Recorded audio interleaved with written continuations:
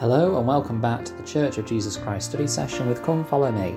I'm your host Matthew Roberts and this is Series 3, Episode 112 of this daily study podcast. Thank you once again for joining us as we take a pause from our study. For those that are new to the podcast, this is a podcast dedicated to the study of the materials from the Church of Jesus Christ of Latter-day Saints. We do these on a daily basis between 5 to 10 minutes to supplement your Come Follow Me materials each week. Looking at the scriptures themselves, the Come Follow Me manual, and a number of associated quotes from various general authorities and leaders of the church as well. But on a Monday, we take a break from that, just so I can review any listener comments with you and share some of those to get it a bit more interactive. We have a Facebook group, Church of Jesus Christ Study Session with Come Follow Me, which is completely free to join, and we'd love to have more people on there sharing their views on what they've studied. So I can share some more of those on a Monday episode. My goal is that, the whole Monday episode is filled with lots of listener comments that I can share with you and interact with. And that has happened recently. We did have an episode where the entire 10 minutes was taken up by comments given by listeners, and that'd be a wonderful thing. You can also email ldsstudysession@gmail.com if you want to share some of your feedback or your thoughts on what you've been studying as well. But then I also share something I've been studying this week that's separate to the Come Follow Me materials, just to give a bit of variety as well if there is time remaining. This week was a bit of a different week. Obviously, regular listeners will know that the format changed a little bit because I had to go into the hospital a bit earlier than I expected because my wife became a bit unwell, so she couldn't stay in the hospital to look after our son, who is home now, which is wonderful. He's been home now for, fingers crossed, that he stayed out this time for over 24 hours, which is wonderful. And hopefully going forward, he will be staying with us for the long term. The occasional trip in basically the situation with our family is that now for the next 3 or so years, he'll need to go in and have clinic appointments, generally on a once or twice a week basis. Fingers crossed, the more intensive part and the more difficult parts of what he's going through with the leukemia he has and the complications he had from his treatments have passed now. And so hopefully if we can get through the next few weeks and all goes well, then it'll be a more regular situation going forward. So we should be able to revert back to our usual daily dose of study from this point forward. But thank you all very much for being aware of that. So what I thought I'd do is share some of the feedback on Facebook. Now, like I said before, some weeks we get loads of these and some weeks, a couple of weeks we've had none. This week we have had some feedback on the Facebook group, just one comment today, but I always want to try and share them. It's in relation to the call to the Ohio and what principles we learned from that experience studying this week. Candice Welch shared this. Something that sticks out to me was the very last verse in section 37. After telling everyone to move, it says, "Here is wisdom, let every man choose for himself." I think it's a good reminder that God knows we're not all the same and can't obey all the same.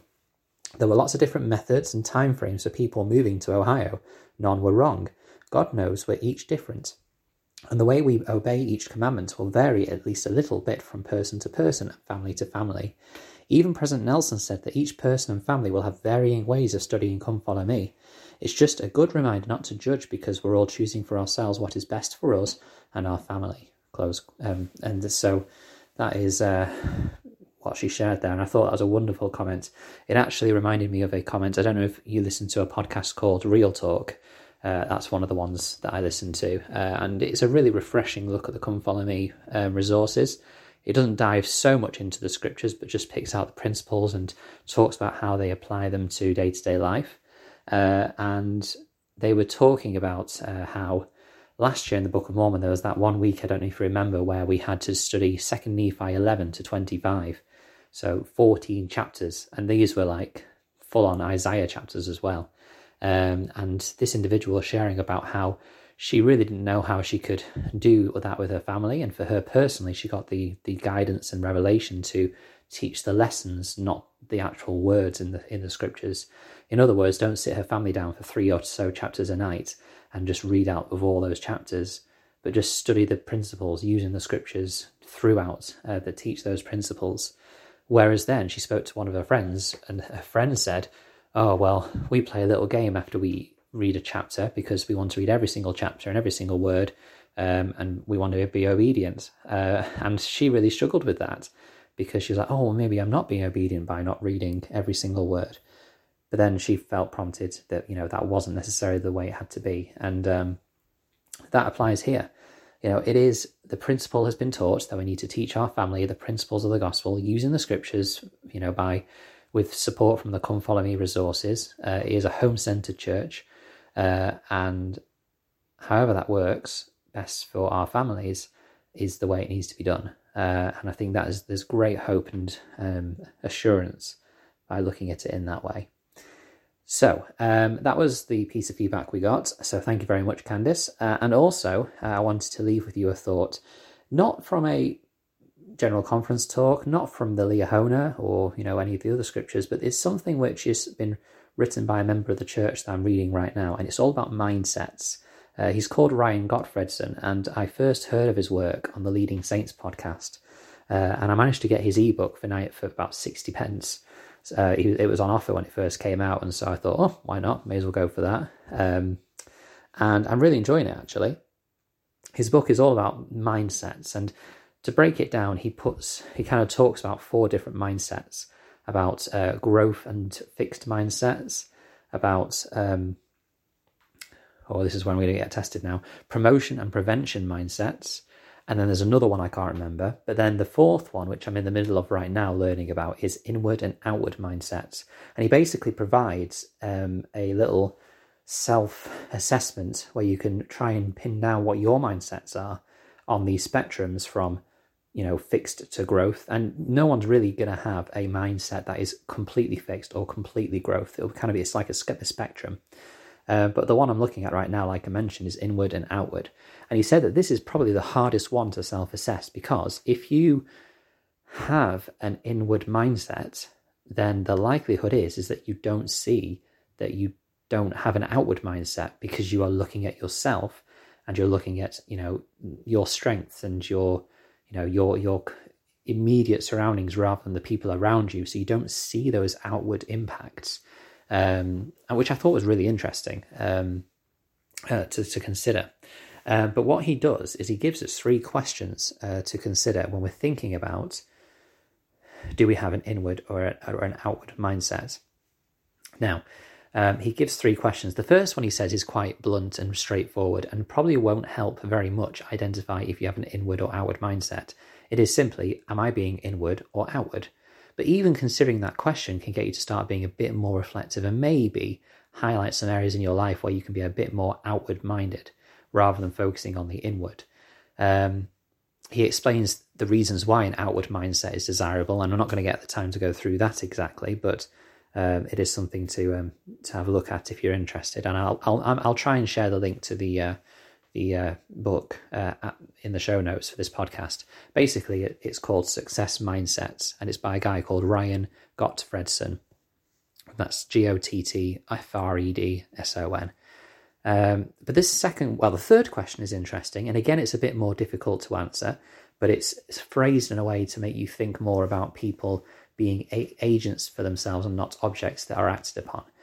He says, who am I being that their light is not shining? So basically, if someone is not performing very well, rather than saying what's their problem, look a bit more outward, extend that light further and see, who am I being that their light is not shining? But the second question is really what hit me and made me think, oh, that's a really good question to consider, to think if we're being more inward and thinking, I am this, I'm doing my best, why is no one else? And to look more outward. The question is, are people in general trying the best they can? And he says that this is a good question to identify if you have an inward or an outward mindset, because if you are the kind of person that looks around at other people and thinks, people are so, they don't get stuff done, I'm better off just doing it myself, I can't trust people, or, they're not trying very hard to get over this problem, then you are being inward minded, because you're looking at your own attributes and strengths and your own life circumstances and comparing it basically to them and judging them from what you think from your life circumstances. But if you see people as all trying their best, with whatever they have in their life. And remember, other people's bests may not be the same as your bests. They may be better or worse than your bests, the outcome, I should say. But as long as they're trying their best, then what more can be asked? And so if you see people as trying the best they can in life in general, you are probably a more outward-minded person, because you recognise that people have life circumstances, have challenges to overcome, which maybe if you had the same situation as you had in their life, in your life as they do, your best would probably be not the same as it is right now. And so trying to see that through that lens, I thought was interesting. And so that's something to consider. And I'll share those questions on the Facebook group. But if you're interested in the book, like I say, I'll try and share it in the show notes. Anyway, that brings me to the end of the study today. If you'd like to join on all the social media platform or the email, I've mentioned those earlier. That's Church of Jesus Christ Study Session with Come Follow Me on Facebook. And email is ldsstudysession@gmail.com. Would love to hear your thoughts on that. It was just a little thing that I found quite interesting, which I thought applied to general principles of the gospel, because of course I would expect the Saviour would want us to be an outward-minded people and looking out to others to bless and support their lives. So I thought that was worthwhile sharing. Thank you very much for listening today, and until we meet again.